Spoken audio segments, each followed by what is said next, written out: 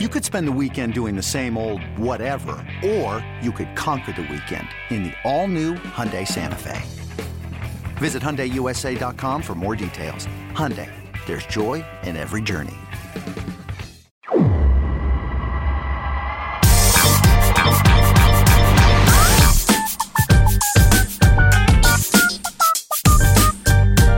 Little behind the scenes, little inside baseball, little inside the actor's studio. Is that what that show was called? Sam and I, 25 minutes ago, were like, all right, we're ready to record Three Strikes. And then we just started talking about other things in the industry, and then time ran out on the first room that Sam was in, and so we had to move rooms. We just wasted all of the time that you had laid out in one specific location to record. So we're flying today. I just think that was a warm-up. That was like a vocal warm-up. I think we should all do that more often. It's like stretching before you get into a game. Yeah, exactly. It's the podcast version of stretching. Yeah, okay, that works. You see guys out taking grounders, doing that stuff. We just chat about our personal lives. Yeah, that nobody gets to hear. Yeah, exactly. It's all the director's cut, but I delete all of it, so it'll never be accessible to anyone. And so sorry, none of you are going to get to hear it. But rest assured, it was all very positive and good. Yes. So hey, welcome into this week's episode of the show before the show from MILB.com. My name is Tyler Mon. Sam Dykstra is in New York City, and we are recording our last one for a couple of weeks. Sam is headed off on vacation next week. I'm headed to broadcast the Premier 12 tournament, in which we discussed the United States roster last week. So if you missed that episode, you can go back and find it, MILB.com/podcast or Apple Podcasts or Google Play, wherever else you find your shows. And while you do, you can give us a rating and a review and a subscription. Sam's headed to Ireland. Very excited for you. I am headed to Ireland. I studied abroad there in 2011. I went back in 2013. Now I am going back a very different person, I would imagine, than my college self. I'm very excited. What was your last Europe trip? Was it Scotland? Scotland was last year. Okay. I was like, I thought you had been back more recently than that, but it was. People keep doing this. They keep confusing the Celtic countries, and it feels mildly. I'm a quarter Irish, man. I'm not. I can vouch for myself. Yeah, you go ahead and hide behind the tricolor and your shamrock. Things you hang up at St. Patrick's Day. And I have a very Irish name for being half Italian and a quarter Irish. It's true. It's very. I have a Dutch My middle name is Sullivan. Yeah, that's true. Irish. Yeah, you're more Irish than Dutch, and you got a Dutch name. Very weird. It's true. It's all very weird. So let's crack open this delicious gooey goodness that is the latest episode, the 232nd of the show before the show. We are dumping Three Strikes this week, just for this week. We'll probably get back together in a couple weeks. But Three Strikes, get out of here. Milby's open for your votes at MILB.com/Milby. You can go vote for the best in minor league baseball in the 2019 season, MILB.com/Milbys with an S. I think both work, actually. But either way, we're going to break down the four biggest categories this year: offensive player, starting pitcher, relief pitcher, and breakout prospect. And we will kick it off on the offensive side. Sam, give us the lowdown on nominees for the. We do have our tuxedos on. It is our award preview spectacular. And here are the nominees for offensive player. Yeah, imagine us with our tuxedos on, which are actually on, so we don't have to imagine that. Right, we're not imagining it at all. But also, instead of our usual mics, just imagine those long mics that they used for Match Game and all those other 60s. Like The Price is Right. Bob Barker's old, I think Drew Carey uses that too. But yeah. Of course, yeah. Right. There you go.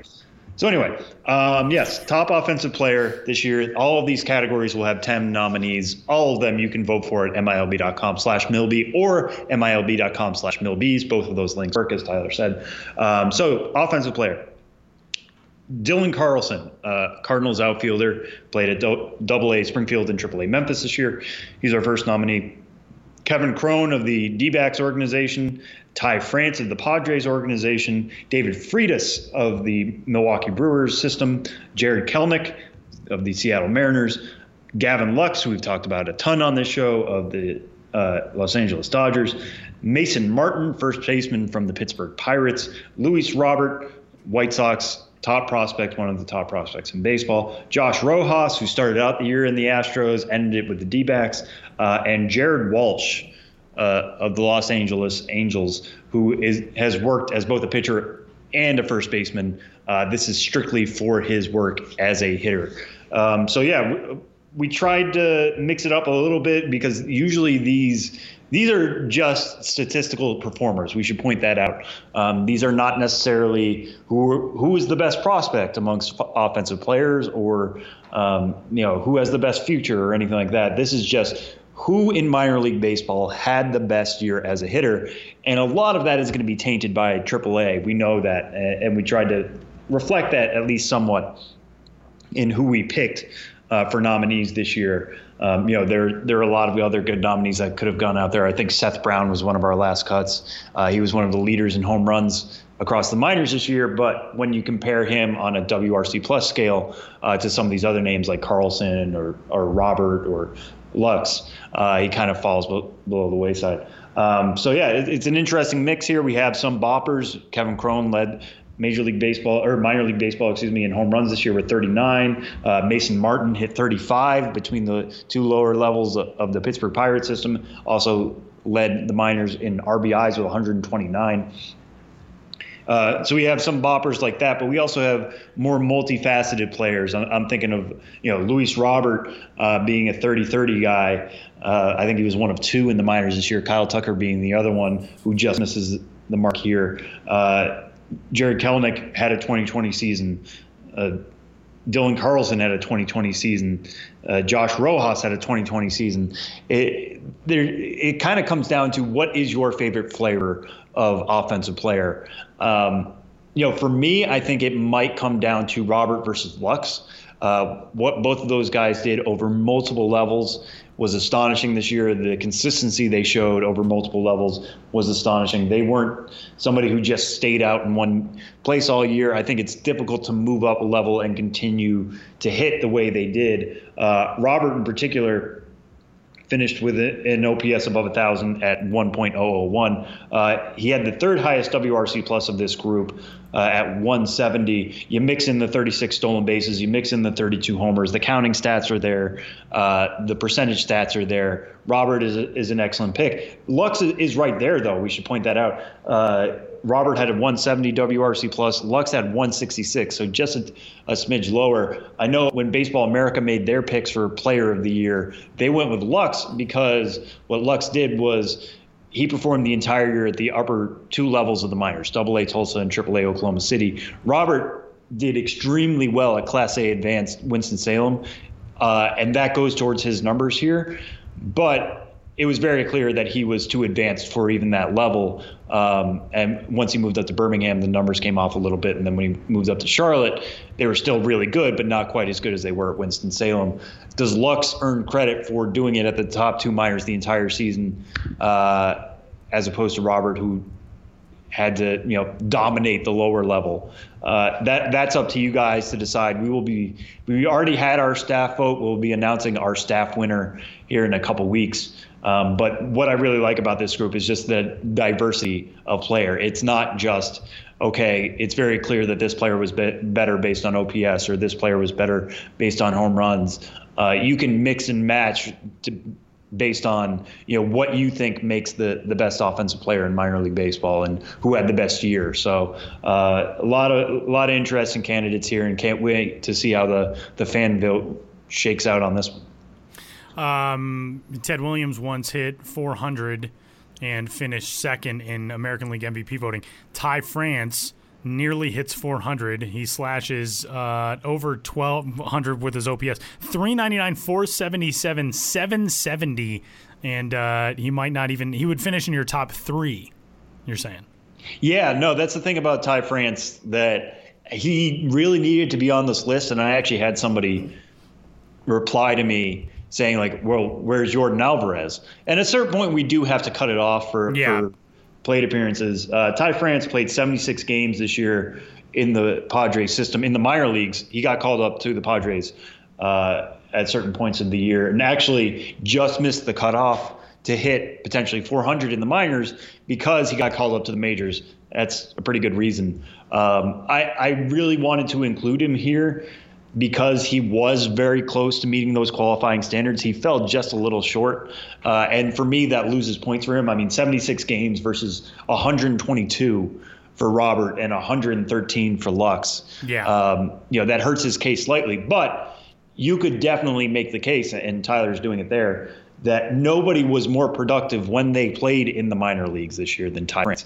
If you're willing to overlook the sample size and vote for, and even because he was obviously a AAA, so 399 at AAA is not going to look the same as 399 in the FSL, obviously. But when we adjust for league factors, he still had a 196 WRC plus, which is better than Kevin Crone at 182, better than Robert at 170, Lux at 166. Yeah, I mean, Ty France, I would hope would get lots of consideration for this. So we'll move on from an offensive side to the pitcher's mound. Star pitcher nominees for the 2019 Milby Awards are, you know what, I'm going to run through them, then I'm going to have you break them down. I like that.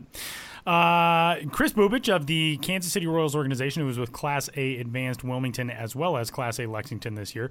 Joey Cantillo, the San Diego Padres. Seth Corey with the San Francisco Giants. Zach Gallen, now of the Arizona Diamondbacks, formerly with the Miami Marlins. Logan Gilbert of the Seattle Mariners. Mackenzie Gore, no surprise there, of the San Diego Padres. Josiah Gray with the Los Angeles Dodgers. Christian Javier of the Houston Astros. Joe Ryan with the Tampa Bay Rays. And Tariq Skubal of the Detroit Tigers. Yeah, so this is kind of a similar mix once again in terms of what do you favor, guys who have played at multiple levels or guys who have dominated one level. There's a lot more movement in this list, I would say, than the other one. Maybe the one guy we actually gave credit to, sticking at one place was Zach Gallen. Zach Gallen posting a 1.77 ERA this year in the Pacific Coast League is absolutely insane. Only 91 in the third innings, and I think he kind of runs into the Ty France problem a little bit there. But a 0.71 whip is absolutely incredible. You got the strikeout kings here. I'm thinking of Bubich, who I think led the minors with 185 strikeouts and 149 in the third innings. Joe Ryan struck out 183 and 123 in 2/3 innings as he moved up the ladder 3 times. Tyler mentioned Mackenzie Gore. He's definitely the best prospect on this list, and I think, has to be given a lot of consideration, not just because he's a name we recognize, whatever, but the guy posted a 1.69 ERA in 101 innings. Very difficult to do. I think he just missed minor league qualification for that, but he was so far away, the leader in ERA, I think that it's a little bit easier to overlook than it was for maybe France. In those 101 innings, he struck out 135. He walked only 28. It's that mix that I love of high strikeouts and low walks. I usually think that works out really well for a future projection. So, maybe you're leaning somebody towards Gore, but there's some other names on here that I don't think a lot of people necessarily heard during the year. Christian Javier striking out 170 and 113 and 2/3 innings was absolutely insane. Keeping his whip below 1 at 0.97, keeping his ERA below 2 at 1.74.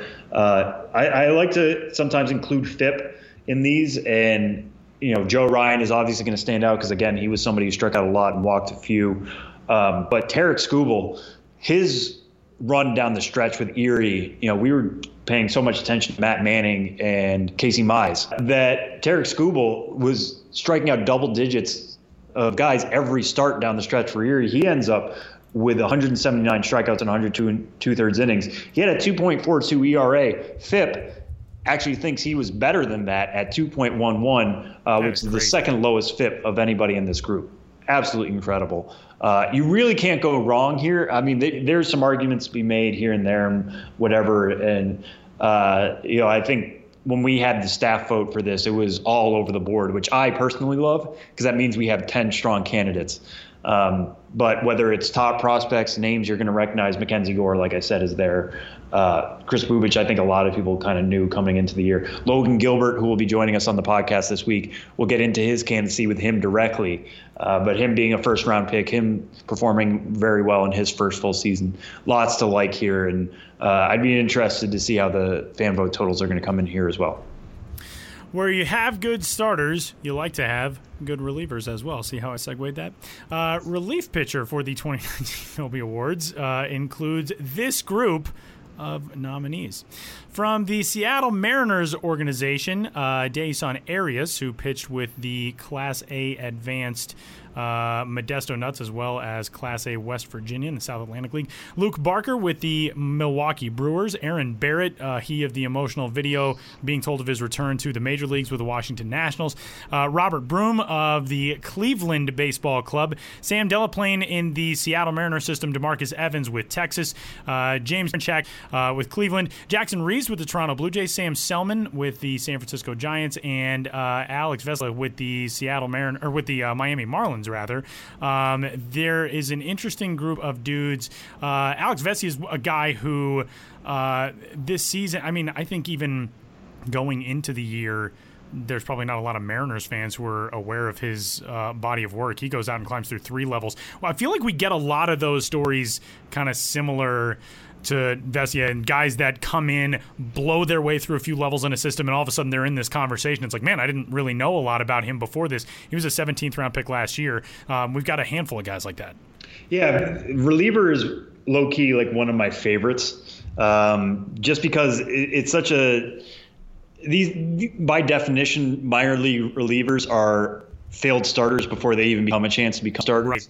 Right. And I don't mean to put that on them right from the get out in this category, but they have to meet this higher threshold to climb quickly as they do. And when they do, major league organizations love nothing more than a quick moving reliever.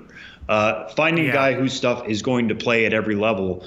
And, they only have short looks, so they want to test these guys as quickly as they can. So you are going to get somebody like James Karinchak, who, I think at one point the Indians really wanted him in the major leagues probably by the middle of the summer. He had some injury issues, but once he started dominating again for Columbus after coming back from his injuries, they moved him into the major league bullpen because they were like, all right, this stuff is going to play. Let's just let it go. But yeah, this group, you may not know a lot of them. I think maybe the biggest name is Karinchak, just because he struck out 74 and 30 in the third innings and was starting to pop up for people who maybe for fantasy purposes were trying to find a future closer. But DeMarcus Evans is at least somebody Rangers fans have heard about before. He had a 0.90 ERA in 60 innings, struck out 100, walked 39. That's the thing you're going to find with even this group. Even the best of the relievers are going to sometimes struggle with control. But somebody like Jackson Reese, who I think went undrafted, is now eligible for this award because he had a 0.73 ERA, lowest of the group, struck out 88, walked only 15 in 61 and 2/3 innings, puts himself on the map. When you are a minor league reliever, a lot of it comes down to stuff, but they need to see that stuff is going to play because you only have 3 batters maybe to show that. You're going to need to turn that into results. We talk so much now about guys going to 100% effort a lot quicker. That's especially the case for minor league relievers. To see this stuff play for somebody like Jackson Reese, who was signed as a free agent last year, is 25, but dominated both Lansing and Dunedin, is really special. I could cite all the stats I want on this. They're all on the Milby's page. Dig into some of these blurbs as well. There are a lot of really good stories here. Guys trying to work their way back up. I'm thinking about Aaron Barrett, who had multiple arm injuries, missed all of the 2016 and 2017 seasons, had to play last year Class A short season Auburn. This year gets sent to AA Harrisburg and leads the minor leagues in saves. You'll look at his numbers, 2.75 ERA, and think, okay, that's not that special. But the fact that he was the minor league leader in saves, and it wasn't even really close. I think the next closest was like 25 or something like that. Shows you the Nats know what they had in him. They were going to give him opportunities to shine, and he took advantage of those opportunities. And that's what we want reflected on these Milby pages. And our final category to break down is the breakout prospect of 2019. And those nominees are from the San Diego Padres, catcher Luis Campusano, from the St. Louis Cardinals, outfielder Dylan Carlson, right-handed pitcher Davey Garcia of the New York Yankees, second baseman Robel Garcia of the Chicago Cubs, right-handed pitcher Josiah Gray of the Los Angeles Dodgers, shortstop Marco Luciano of the San Francisco Giants, right-hander Grayson Rodriguez with the Baltimore Orioles, outfielder Julio Rodriguez with the Seattle Mariners, left-handed pitcher Tarek Skubal, who we already talked about a little bit with the Detroit Tigers, and outfielder Alek Thomas with the Arizona Diamondbacks. Yeah, so this one is like the most opinion based, I think. This isn't necessarily just looking at statistics, trying to figure out the best statistical year, which you can still debate, like I've said in the last 3 segments. This one is more, how do you define a breakout? Because it is you voting. I can define it for you. I will give you my personal definition of that. But how do you define it, and how do you want that reflected? Because we'll have somebody like Dylan Carlson, who was an unranked prospect at the beginning of the year, and I mean that outside the top 100. He climbs all the way up to number 25 overall right now. He was the Cardinals' 8th ranked prospect at the beginning of the year. He's now their top prospect. Some of that has to do with graduations, et cetera. But still, he made very obvious and significant climbs. I'm thinking about in home runs. I think his previous high was 11. He hit 26 this year. They also allowed him to run more. He had 20 stolen bases before I don't think he had broken into double digits before in that category. The breakout there is very easy to see. But then you have somebody like Robel Garcia, who is one of my favorite stories in the minors this year. He was basically signed out of Italy. He was on a travel team that went through Arizona, seemed to do really well there. He basically last played pro ball in 2013, and he topped out at Class A. They send him this year, the Cubs do. The Cubs sign him out of Italy after he played a little bit of ball over there, again, traveled over to Arizona. They send him to Double A. He finishes the year in the majors. That is a very obvious and clear breakout. But, he's not a top 100 prospect by any means. He's now the Cubs' 26. That's not crazy, but it's a great story. Maybe you value stories in that way. Tarek Skubal, we've talked about before, he was the 20th ranked prospect in a Tigers system that we all agree is pretty good coming into the year. Now he's number 4 because of those strikeout numbers he was putting up at Erie. And people think he's going to be right there next to a Matt Manning and a Casey Mize in that Tigers rotation. The breakout there is very clear. Josiah Gray, who we didn't mention before, starting pitcher Milby, but he's nominated for that as well. He's now the number 76 overall prospect. He was kind of, when he was thrown into the trade last year with the Reds, seen as like, okay, he's a make weight maybe, or he's something, the Dodgers are taking on, just to even things out. We'll see how this goes. He was a Division II shortstop, moved to the mound full time, very raw. We'll see what happens when he kind of chisels his way at it. Now one of the top right-handed pitching prospects in the game because of what he was able to do over a full season. Breakout there is very clear, and I think some of his stuff certainly improved. This is not just, hey, we need to trot out this guy more. His velocity was good. His overall pitching arsenal was sharper than we were expecting. So how do you weigh these different things? Is it, hey, this is the guy who climbed the highest? Is it the guy who started from the furthest down and is now on the map? That's up to you guys to decide. Personally, I like the guy who made it, or who went from a prospect to a potential superstar the most. I think in past years, Ronald Acuna has won this award. I remember writing up that story. Somebody who wasn't necessarily being talked about, but now everybody has to pay attention. That's what I think defines the defining breakout prospect of the year. You might differ. There's a lot of good candidates here as well. We've got 4 pitchers and 6 hitters. How do you weigh a pitcher versus a hitter? That's on you guys to decide. But yeah, this is my favorite category, I think, by far, just because of how differing the opinions can be as opposed to when you're just looking at numbers. So go vote, MILB.com/Milby's. Exercise your civic duty on casting your ballot for the best in minor league baseball in 2019.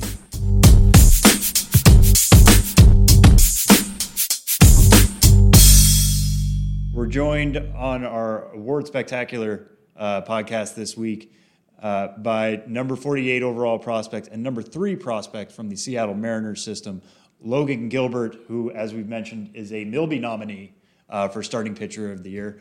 Logan, thanks so much for joining us. How are you doing? Hey, I'm great. Thanks for having me on. Yeah. Thank you so much for joining us. So I want to start this from the top. This is kind of our Milby Award special podcast. As I mentioned, you are a nominee for top starting pitcher of the year from a statistical basis. What is your kind of reaction to the year you're coming off? It's your first full season. You didn't even pitch in your draft year. Kind of put this season into perspective for us. Right. Yeah, I think it went pretty great. I mean, just about any expectation I could have had, I felt like it was right around there, especially, like you said, not pitching on my draft year right when I came out of college. So just wanted to, prove to myself what I had and carry from any momentum I had from college into pro ball. And I felt like this year did a pretty good job of that. Yeah, and we'll start with this as well. Speaking of the Milby Awards, now that you are a candidate, why should people vote for you? Why kind of stump yourself a little bit here? What about your year do you feel like stood out and people should vote for you for? Gosh, I mean, I think the statistics kind of do a big part of it. Kind of petitioning for yourself. I feel like I put up some pretty good numbers and was pretty consistent from the 3 levels I played at. All the numbers look pretty consistent across the board. So that was it. Just trying to take it to every level and prove that I was the same person. Yeah, and we'll just back you up right there. You started the year at Class A, West Virginia, 1.59 ERA there. Class A Advanced Modesto, 1.73 ERA there. End the year at AA Arkansas with a 2.88 ERA.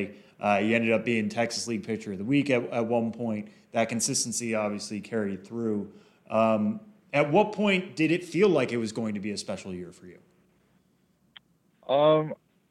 I mean, I think somewhere in the middle, I felt like all my pitches were getting closer to the feel that I wanted, the shape that I wanted. And from there, it was just taking into the game, having that same aggression and execution. And I felt like week to week, I was doing a pretty good job of it and got a lot of help from the coaches along the way that I really felt like things were clicking. So I guess that's where I kind of got a feel or idea for it. And when you go back to your first spring training, you had never gone through that process before. At that point, you're usually pitching as a college pitcher.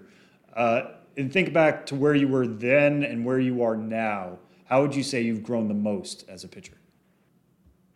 I think just some of the confidence in my pitches that I might have not had in college as much.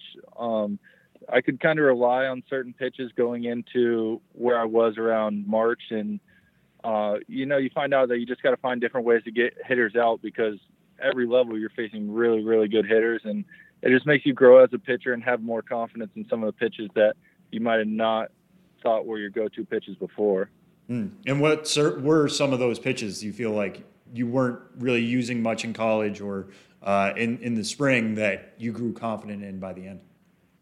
I think going to both breaking balls and being able to do that to either righty or lefty, a lot of times I relied on the curve, and I think towards the end of the year my slider was my go-to pitch, so that was a big transition there. And then also being able to increase the amount of change-ups, trying to have a higher percentage of change-ups every game I went out there, so I felt a lot more confidence with that, and being able to throw it to right-handed hitters was a big plus. So what is that pitch doing when it is being effective against right-handed pitchers or hitters rather?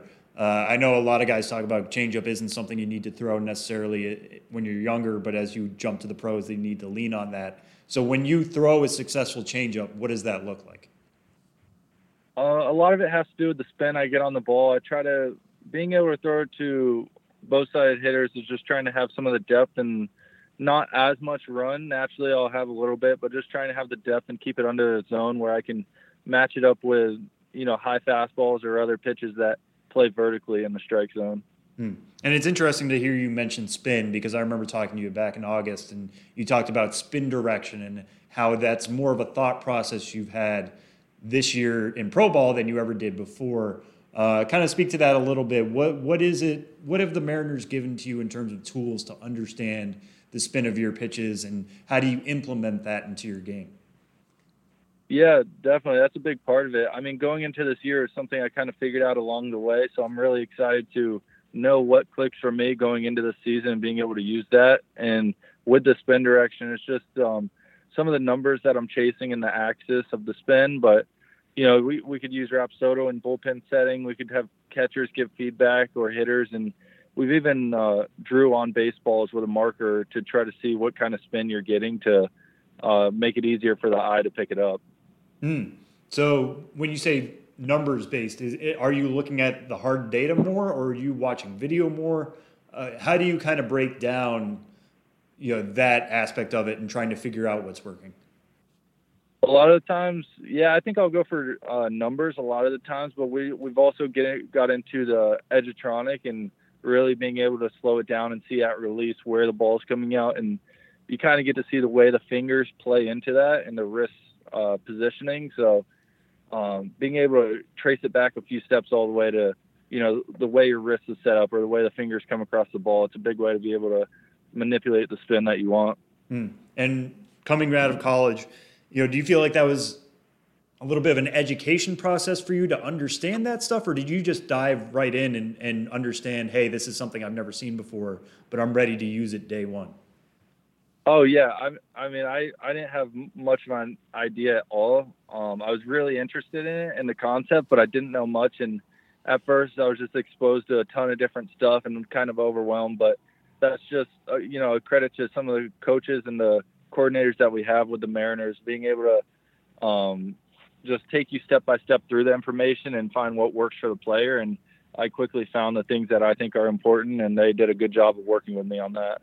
Yeah. So would you describe it more as like a blanket organization-wide approach to pitching? Do they talk to all their pitchers the same? Is it more individual-based and they just found something that worked for you? Based on what you've seen with coordinators and all that, how would you describe the Mariners' approach to pitching development? Yeah, it's definitely individual. They do a good job of wanting to see how the players learn and what kind of experience they have in the past and trying to take that with them, but then also introduce new ideas and find some certain things. We've probably talked about things that didn't click and also talked about things that did. And it's just being able to find what works for that pitcher. And because at the end of the day, we all want the same goal to get better, and they just want to find the way that's going to help us do that the quickest. And, this being the only organization that you've known, obviously, just through 2 years of pro ball, basically. But at the same time, how have you seen the Mariners system grow? Because I think when they took you, in 2018, not much was really thought of this organization. They go out and they get Justin Dunn, Jared Kelenic, Julio Rodriguez breaks out, some of these guys you've played with there at Arkansas. What has the growth been like just in your short time in the system? Yeah, it's been really fun to see. Just from the time I came in, all the stuff with some of the analytics and numbers and all the data that we're putting into it. But more than just numbers, I think a big part of it's the people up top and the people within the organization, the culture that these coaches and players are trying to create. It's done a great job of keeping it competitive within the organization and trying to grow together to, put the final product together at the top one day. And when you describe the competitive nature within the organization, how does that kind of play out? What are they doing with you guys to kind of breed that competition? I mean, a lot of it I think could be natural. Just the players that we have just from my perspective with the pitching staff and everybody, your biggest supporters are going to be the other 4 starters around me on whatever team I'm on. But at the same time, we're competing with each other in bullpen settings in the game, trying to have the best numbers. Some of the end of the year, games that we had within the organization to see who threw the most first pitch strikes or 1-1 strikes or stuff like these, trying to win the big counts. I think that's been a big part of finding that competitive nature within us. And you finished the year with AA Arkansas, as we mentioned. That was one of my favorite teams to follow down the stretch. Obviously, you guys had some success going to the playoffs, and I'll get into that in a second. But what was that team like when you first joined it Justice Sheffield was in that rotation at one point. Justin Dunn was in that rotation at one point. Both of those guys end the year in Seattle. Evan White's on that team. Kelnick, who we've already mentioned. What was that locker room just like when you guys kind of realized, hey, the future of Seattle is here with the Travelers? Yeah, I mean, it was pretty fun to step into it from day one and just look around and know that these are some really big names and also really great people to be around and push each other and be competitive. And yeah, we did kind of, I think everybody was really focused on the year we were having, but also you look around and you think these could be the guys that are in Seattle one day and in that locker room. So it was a big part of trying to get the first step together, play together, win together, and hopefully be able to take that up there one day. And you arrived in AA July 15th. After that, you made, I think, 9 starts. What was your welcome to AA moment? What moment did you feel like, hey, this really is the upper minors? The major leagues is at least somewhat in sight now. What was that moment like for you? Yeah, I mean, I got up there I think I went out there and just like you're going to be every first start, you might be a little nervous on anytime you get promoted, and would get out there and I put a couple good outings together, but it seemed like every time I got to the 5th or 6th inning, I would just have a few runners on and they would find a way to capitalize. And then you look around and you're like, these are some really good hitters and starting to move up in the ranks in the minors. And eventually I think I settled in and did a little better job, but that's just some of the wake-up call that you get as you move up and finding a way to put together consistent outings all the way together. And so then you end the season having thrown 100+ innings. I think it was 135. Yeah, 135 innings, which is a sizable amount for anybody in their first season coming out of college or otherwise. The Mariners make the decision to shut you down before the Texas League playoffs, and then Jerry DiPoto, the general manager of Seattle, gave one of my favorite quotes, which was, he's not going to be happy about this, and that's a good thing. So what was your reaction when you found out that they weren't going to let you pitch in the postseason? They said, you hit your ceiling, we're going to end the year here. Yeah, that was tough. I wasn't really expecting it. I was trying to go back out there, and of course, I think I was slated for game 1, and then we had the conversation, and of course, I understand where they're coming from and all that stuff. But in the moment, right when you hear it, it's not the best news. And of course, after such a long season and so many innings, this was the moment it all led up to, that we're trying to win a championship for the team that we're on. And so to be able to hear that was kind of tough, but I think later on it did make more sense with the reasoning that they gave. And according to the story by the Seattle Times, you found out hours before game 1. So what was that day like? Just take us through that. Yeah, it was tough. It was just leading up to it, all the preparation, everything was the same. And then you finally get to a moment where they do tell you, and it's just, I don't know, it's just being in it was, you do all you can to try to control your emotions and all that stuff. And of course I respect any decision they make, and I know that's the best for me and for the team. So I just went with it, and it was a good conversation and all that stuff. No hard feelings, but just as a player, as a competitor, it is tough to hear. And let's jump a little further back. Going into your draft year, like we mentioned, you were a first-round pick. You were the 14th overall selection in 2018. During your junior year at Stetson, people thought of you as a pretty good prospect going into that. You had some time at the Cape League, and you had good numbers as a sophomore. Take us through that junior year when you think, okay, this is my time to prove myself. This isn't just, trying to win college games. This is potentially pitching for my career here. What was that junior spring like for you? Yeah, I mean, honestly, for the most part, a lot of those thoughts that I had, even when I wasn't as big of a prospect, or even going back to my freshman year when I was just another right-handed pitcher in the bullpen, I think I always thought that for myself and thought I was that caliber player. It just didn't match up yet. So by the time I got to my junior year, I really felt like that's who I was, and I was now letting other people see it. And of course, there's a lot of work that has to go in, and every week to week, you got to prove yourself. But I think trying to set that up in my mind before I was actually in that position really helped me out. Yeah, and at what point did you feel like you got that external feedback that, everybody was beginning to see you were as good as you internally thought you were? Was it getting the invite to the Cape League? Was it, eventually moving into the Stetson rotation? What was the first point where you realized, hey, everybody else sees me the same way I see myself? Yeah, I think that was probably after I came back from the Cape League and had a pretty good year, sophomore year, but there were still some questions about facing better hitters, better competition, stuff like that. And I really felt like I gave myself a chance to prove myself there. And then, like you said, taking it back to my junior year and finishing it off and putting together a good career at Stetson, that was probably the big part to finish it off there.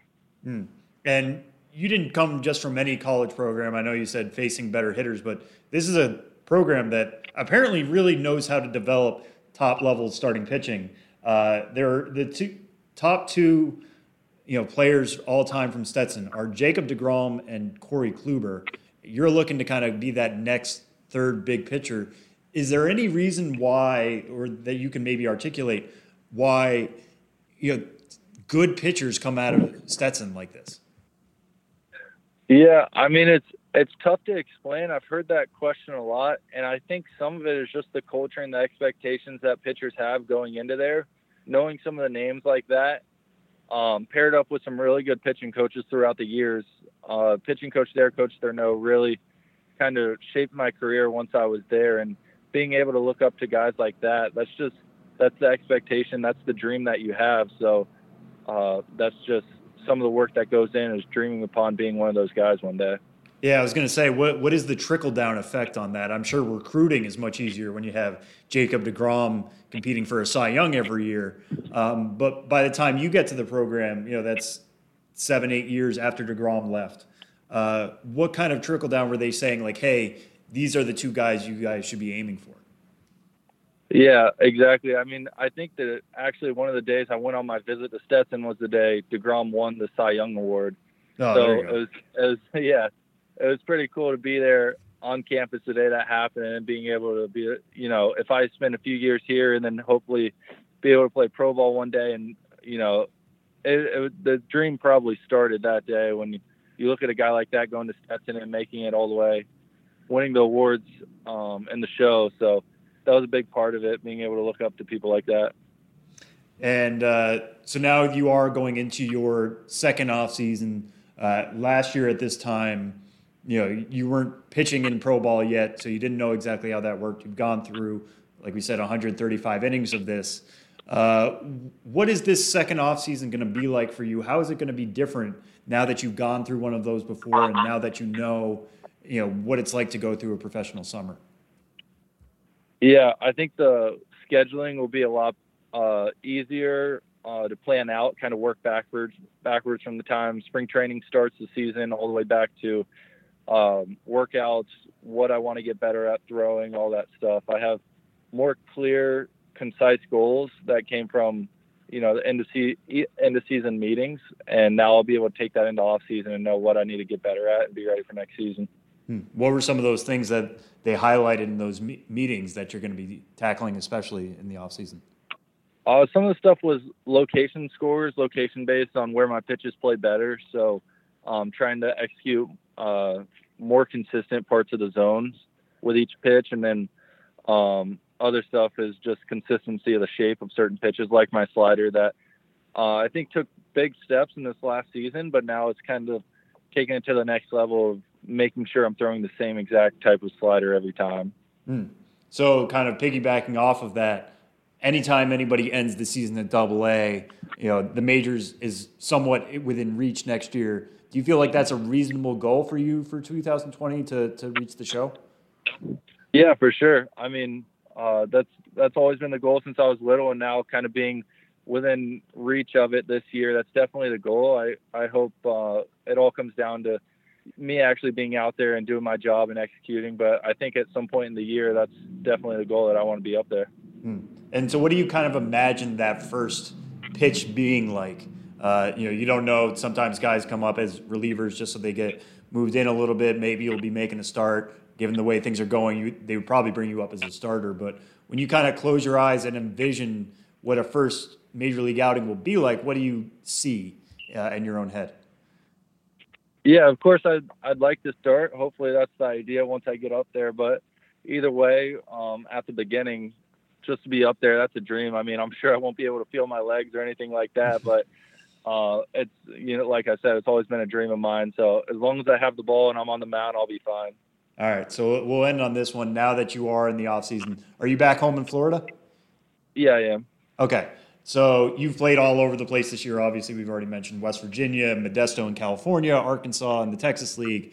Now that you are back home in Florida, what did you miss most about Florida, and what were you looking forward to most about just having a couple weeks and months back home?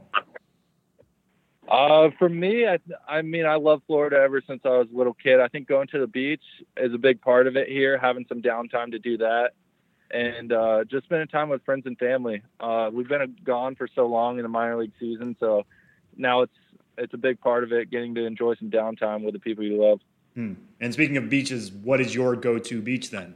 When you think of, like, this is where I need to go to the beach, because you're from the Orlando area originally, right? Yeah. So that's a little more landlocked. Which side of the do you go Gulf side or Atlantic side? We usually go Atlantic. New Smyrna is about an hour away. That's usually our spot to go to. All right. Well, very cool. So if anybody is looking for a Florida tip here in the cold months of winter, you just got one from Logan Gilbert. Logan, thank you so much for joining us. Congrats on all the success from 2019, and enjoy the start to the offseason here. All right. Thanks. I appreciate it.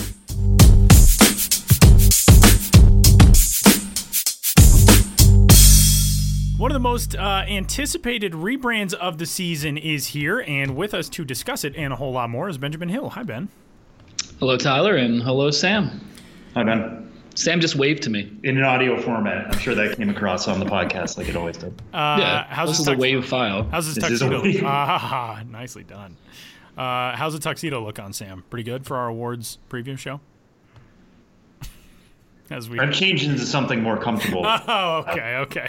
I don't know if you have or not. Our lamest dad joke 5 seasons is still flying strong. Well, let's break it down. The Kannapolis Intimidators are no more, and the Kannapolis Cannonballers will roll into the 2020 season in the South Atlantic League. They're headed into a new ballpark, and they are headed into a new identity that is a really cool one, and there's a lot of interesting historical elements to it. The identity of the city of Kannapolis added into it. Ben, run us through this new identity in the Sally League. Yeah. The Kannapolis Cannonballers. It is a unique name. I like the overall idea behind the name, but I do think it is one. I mean, it's the Cannonballers, and if you look at the logo, go to MILB.com, check out the story. You look at the logo, it is a mustachioed man in like a tight suit, jumpsuit, having just gotten shot out of a cannon. He's got a baseball head. Goggles. Should not be overlooked. When you say he's a man with a baseball head. Yeah. He's a man with a baseball head who just got shot out of a cannon. But he looks like you're a daredevil, a guy who makes a living, or a baseball-headed being who makes a living getting shot out of a cannon, in addition to probably sundry other daredevil endeavors. But they're the Cannonballers, and that's the image of this real stuntman kind of throwback circus vaudeville energy. When the team announced the new name, they did so at a theater, a historic theater in Kannapolis, and it shared a long video explaining it all, but all kind of around this circus carnival festival kind of theme, the Kannapolis Cannonballers. And obviously that speaks to the atmosphere they want to provide at this new ballpark. That's also what precipitated the name change, is moving into the new ballpark. It's minor league baseball in a new ballpark in the 21st century. You want the sort of crazy circus-like family fun, you never know what you're going to see vibe that a Cannonballer I think conveys. So there's that. You can look at the name and the logo and just, I think, get that sense of fun that is conveyed in the name. But why Cannonballers? First and foremost, Kannapolis is called Kannapolis because a man, James Cannon, founded what became the largest textile producer, I think, in the world for a time. Literally put Kannapolis on the map. The city is named after Cannon. Earlier variations on the city name were Cannonopolis, unofficial one. So this was literally not a city until the Cannon textile mill was built on the land, and it became Kannapolis, which is in itself a reference to the Cannon Mills Company producing textiles. They made a lot of towels in particular, but huge operation that was founded in the late 1800s and ceased operations in 2003. So you can't tell the story of Kannapolis, without the Cannon Mills Company. And in talking to Matt Millward, the team's general manager, he said, I think the number one fan suggestion was Cannons, the Kannapolis Cannons. And I also talked to Dan Simon of Studio Simon, who did the logo, and he said, I understood the appeal of Cannons, but in his view, one, there's potential, copyright issues. There's other teams on the landscape named Cannons, including some former minor league baseball teams, the Calgary Cannons and Potomac. Cannons. Yeah, the Prince William Cannons before they became the Potomac Nationals. So not only were there previous minor league teams named the Cannons, there was other entities on the landscape. And he was also saying, a cannon, however archaic it is still a weapon of war. And when you're talking about minor league baseball family fun, do you really want to brand yourself around a weapon of war? Good point, I believe. So, but I think, and then he was saying, I went to Kannapolis and I was trying to get a consensus from the people who live there, all types of people. Did they want to celebrate this Cannon Mills Company history and the importance of the Cannon family and the mills and what that meant to Kannapolis, or did they want to move on because the mills have been torn down? There's now a downtown revitalization of which the ballpark is a part. Are we looking towards the past, looking toward the future? How are we going to do this? So I think he found that there really wasn't a real consensus in how people wanted to recognize this history. Some did, some didn't. And I think Cannonballers ends up as being, I think to me, a pretty creative and fun compromise of looking toward the future and Kannapolis, what it is now, of signifying what minor league baseball means to Kannapolis as they move into a new ballpark as part of a larger downtown revitalization, but also still giving a nod to what made Kannapolis, which was the Cannon Mills Company and producing textiles. So there's a lot going on here, and I think people listening, I think that's one of the reasons a lot of people like this topic. I mean, I don't necessarily mean just Kannapolis in general, but even when you look at a minor league baseball name, as kind of silly or irreverent or goofy or head scratching as it might be, there's usually a lot to unpack. And one thing I really like about this, and they teased this out for a while too, is kind of the circus atmosphere that comes with a cannonballer and how that plays into the entertainment aspect of the sport. And the whole reason you make these identities is for entertainment purposes and for people to have fun when they come to the ballpark. But how is that going to play into this new place? Is there going to be a circus-like atmosphere? Or are they going to play this into how they develop this new park in any way? How are those going to go hand in hand? I think the specifics on that aren't maybe out in the open yet, or maybe even known. But again, in talking to Matt Millward, the general manager, he said that he and his staff made trips to the county fair, to those type of places, the same way that a front office staff might visit another ballpark to get ideas. They've been literally visiting county fairs to get ideas. I think they see this as a good way to brand the new stadium and kind of tie with the Cannonballers name, to tie it into he said, there's going to be a lot of more state fair style food. I think even by the kind of unhealthy standards of minor league baseball, you might see even more, deep fried this or that, or kind of real goofy midway style food and games and that kind of thing. So the specifics are not out there yet, but I think we now have a clearer direction of where the branding will go. And just like any new minor league identity, a front office has to look at it of, what are we going to be naming various portions of the stadium, seating areas, entrances, XYZ, how are we going to name things around this identity? What food items, can kind of play on this identity? What in our marketing materials can play into this identity? So I think they have a lot to work with now, and I think it'll be fun to see what they come up with, and it'll be fun to check out this team and ballpark in 2020. So a new identity for Kannapolis. Welcome to the Cannonballers to the minor league baseball landscape. That just feels like a logo set that's going to be flying off. And, of course, coming in late October and you set yourself up for the holiday sales and stuff, this really feels like it's got all the makings of a big one. Yeah, I believe so. And I think one other element we want to mention real quickly is, the former team name, the Intimidators, was a reference to Dale Earnhardt Sr., a Kannapolis native, who bought a share of the team in just 3 months before he died in the 2001 Daytona 500. And so he never got to see the team play as the Intimidators, but the Intimidators name obviously meant a lot to a lot of people in Kannapolis, celebrating Dale Earnhardt Sr. and his legacy. So, we talked about this before on the podcast, but it was kind of a tough thing for some people to move on from and no longer referencing the Intimidators name. But one, I think the team wanted a new identity and a new ballpark. Two, they don't own the Intimidators name. That's trademarked, and I think it's currently owned by Dale Earnhardt Sr.'s widow. And three, though there's nothing explicit in the Cannonballers' identity to Dale Earnhardt, there are some Easter eggs in the logo in terms of maybe how the baseball man getting shot out of a cannon. He has some signifying features that I think call to mind Dale Earnhardt Sr. There's some Easter eggs in the lettering that kind of tie into Dale Earnhardt and his legacy. So just want to bring that up as well and take a gander at the logos and see what you can find. Really cool story that's up on the site right now at milb.com, and there is a whole lot more going on as well. We had a cool guest reporter post, Jay Kennedy, who is in his senior year at Thomas Jefferson High School for Science and Technology in the D.C. area, and he wrote an account of going to the Diamond in Richmond, Virginia, to watch the Richmond Flying Squirrels play as their Copa de la Diversión identity, Las Ardilas Voladores, the Flying Squirrels. And this is a really cool story that's up on the site right now. It's kind of a point of view of what the Copa night was like at the Diamond.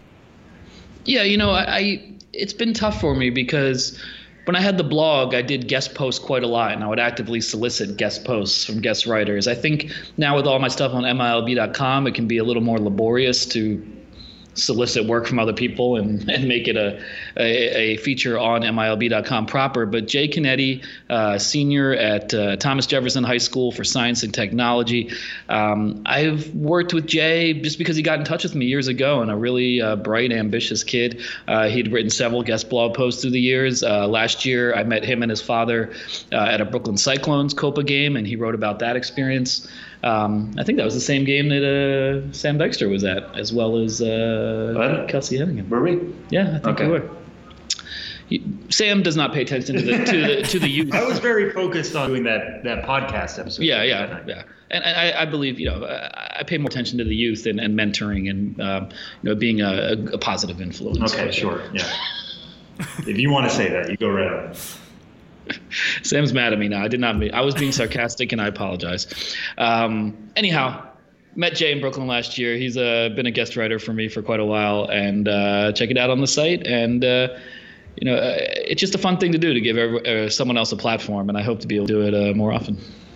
And one other story we should tease out real quick. We've talked a lot about the Innovator Summit in El Paso, but you have a little bit more coming out about the person who originally founded it when it was called the Promo Seminar. Well, originally the El Paso Seminar. The El Paso Seminar, and then became the Promo Seminar. Now the Innovator Summit, and that went back to El Paso this year. What can you kind of tease about that story? Yeah, I got one more article coming up related to that. Obviously, we've talked about the Innovator Summit quite a bit over the last month, but it was in El Paso this year because the event had started in El Paso, and the reason it started in El Paso was because a man named Jim Paul, who was the owner-operator of the El Paso Diablos, who really set in motion a lot of the promotional innovation that we now see all over minor league baseball. He was the original innovator. So when I was in El Paso, I did an interview with him and several other veteran executives talking about the evolution of the event and the evolution of minor league baseball. So we're going to have that video up on the site along with an article around it, kind of with Jim Paul and other veterans of minor league baseball sharing their views on what things were like decades ago, what they're like now, and what to look for going forward. All of that is up on the site, or coming to the site at milb.com/BensBiz, and you can find Benjamin Hill on Twitter at BensBiz and on Instagram at TheBensBiz. And we won't talk to you next week because Sam and I will both be gone, but we'll catch up in a couple of weeks. Wait, I'm going to be all alone? Yeah, it's just you for the podcast next week. Nobody does that? It's just an hour-long monologue. Yeah, do you know how to get a guest? No, but I can share my favorite songs and observations. I know the Humpty Dance pretty well. This is going to become Ben's radio hour from your time at Pittsburgh. Yeah, 92.1 WPTS. Any requests? 412-383-9787, 412-383 WPTS. I am DJ Futon signing out. Thank you. DJ what? Futon. Okay. That was my name. I like it. And it will be your name from now on. Yeah, DJ Futon. Yeah, I'm going to definitely have to try to remember that for our next conference. I'm very bummed now that we actually have a week in between this one and the next one because I will undoubtedly forget DJ Futon, but I'm going to do my best to remember it. I want you to know. Good luck. Thanks, man. Thank you, guys.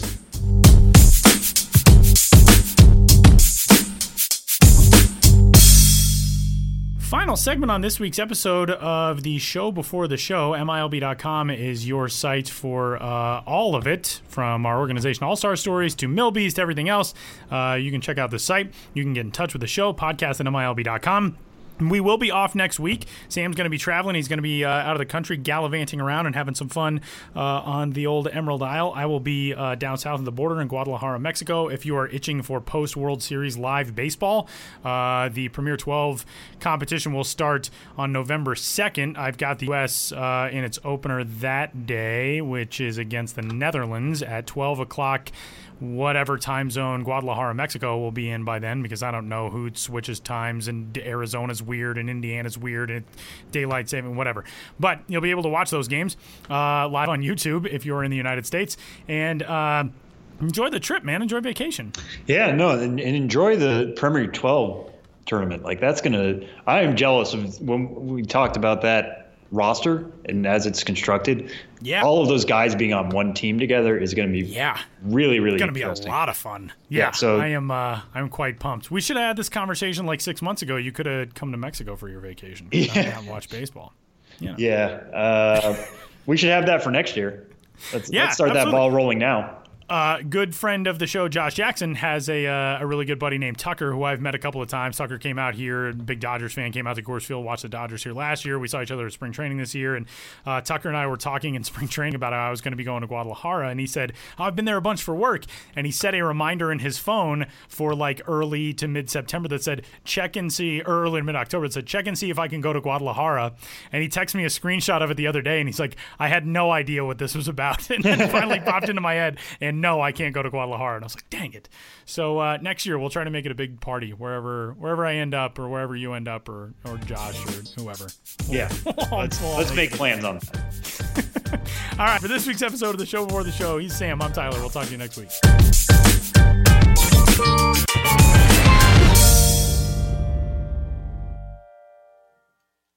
Hey, Rob Bradford here. You guys know I'm always up for a good MVP story, and one of the best stories is Wasabi Technology. Wasabi is the world's hottest cloud storage company, and it's become the go-to provider for professional and collegiate sports teams, including 20 Major League Baseball teams like the Red Sox and NHL teams like the Bruins and Vancouver Canucks. Even the Liverpool Football Club is getting in on the Wasabi action. So, why is Wasabi the MVP? Well, Wasabi was purpose-built to free businesses from skyrocketing storage costs and unpredictable transaction fees that the Amazons of the world are charging. In fact, Wasabi is up to 80% less than those hyperscalers and doesn't charge a cent for businesses to access their data. From Wasabi's AI-enabled intelligent media storage, Wasabi Air, to the industry's only cloud storage service with triple protection against cyber criminals, data deletion, and ransomware, Wasabi's taken the lead in driving innovation in data storage and helping sports teams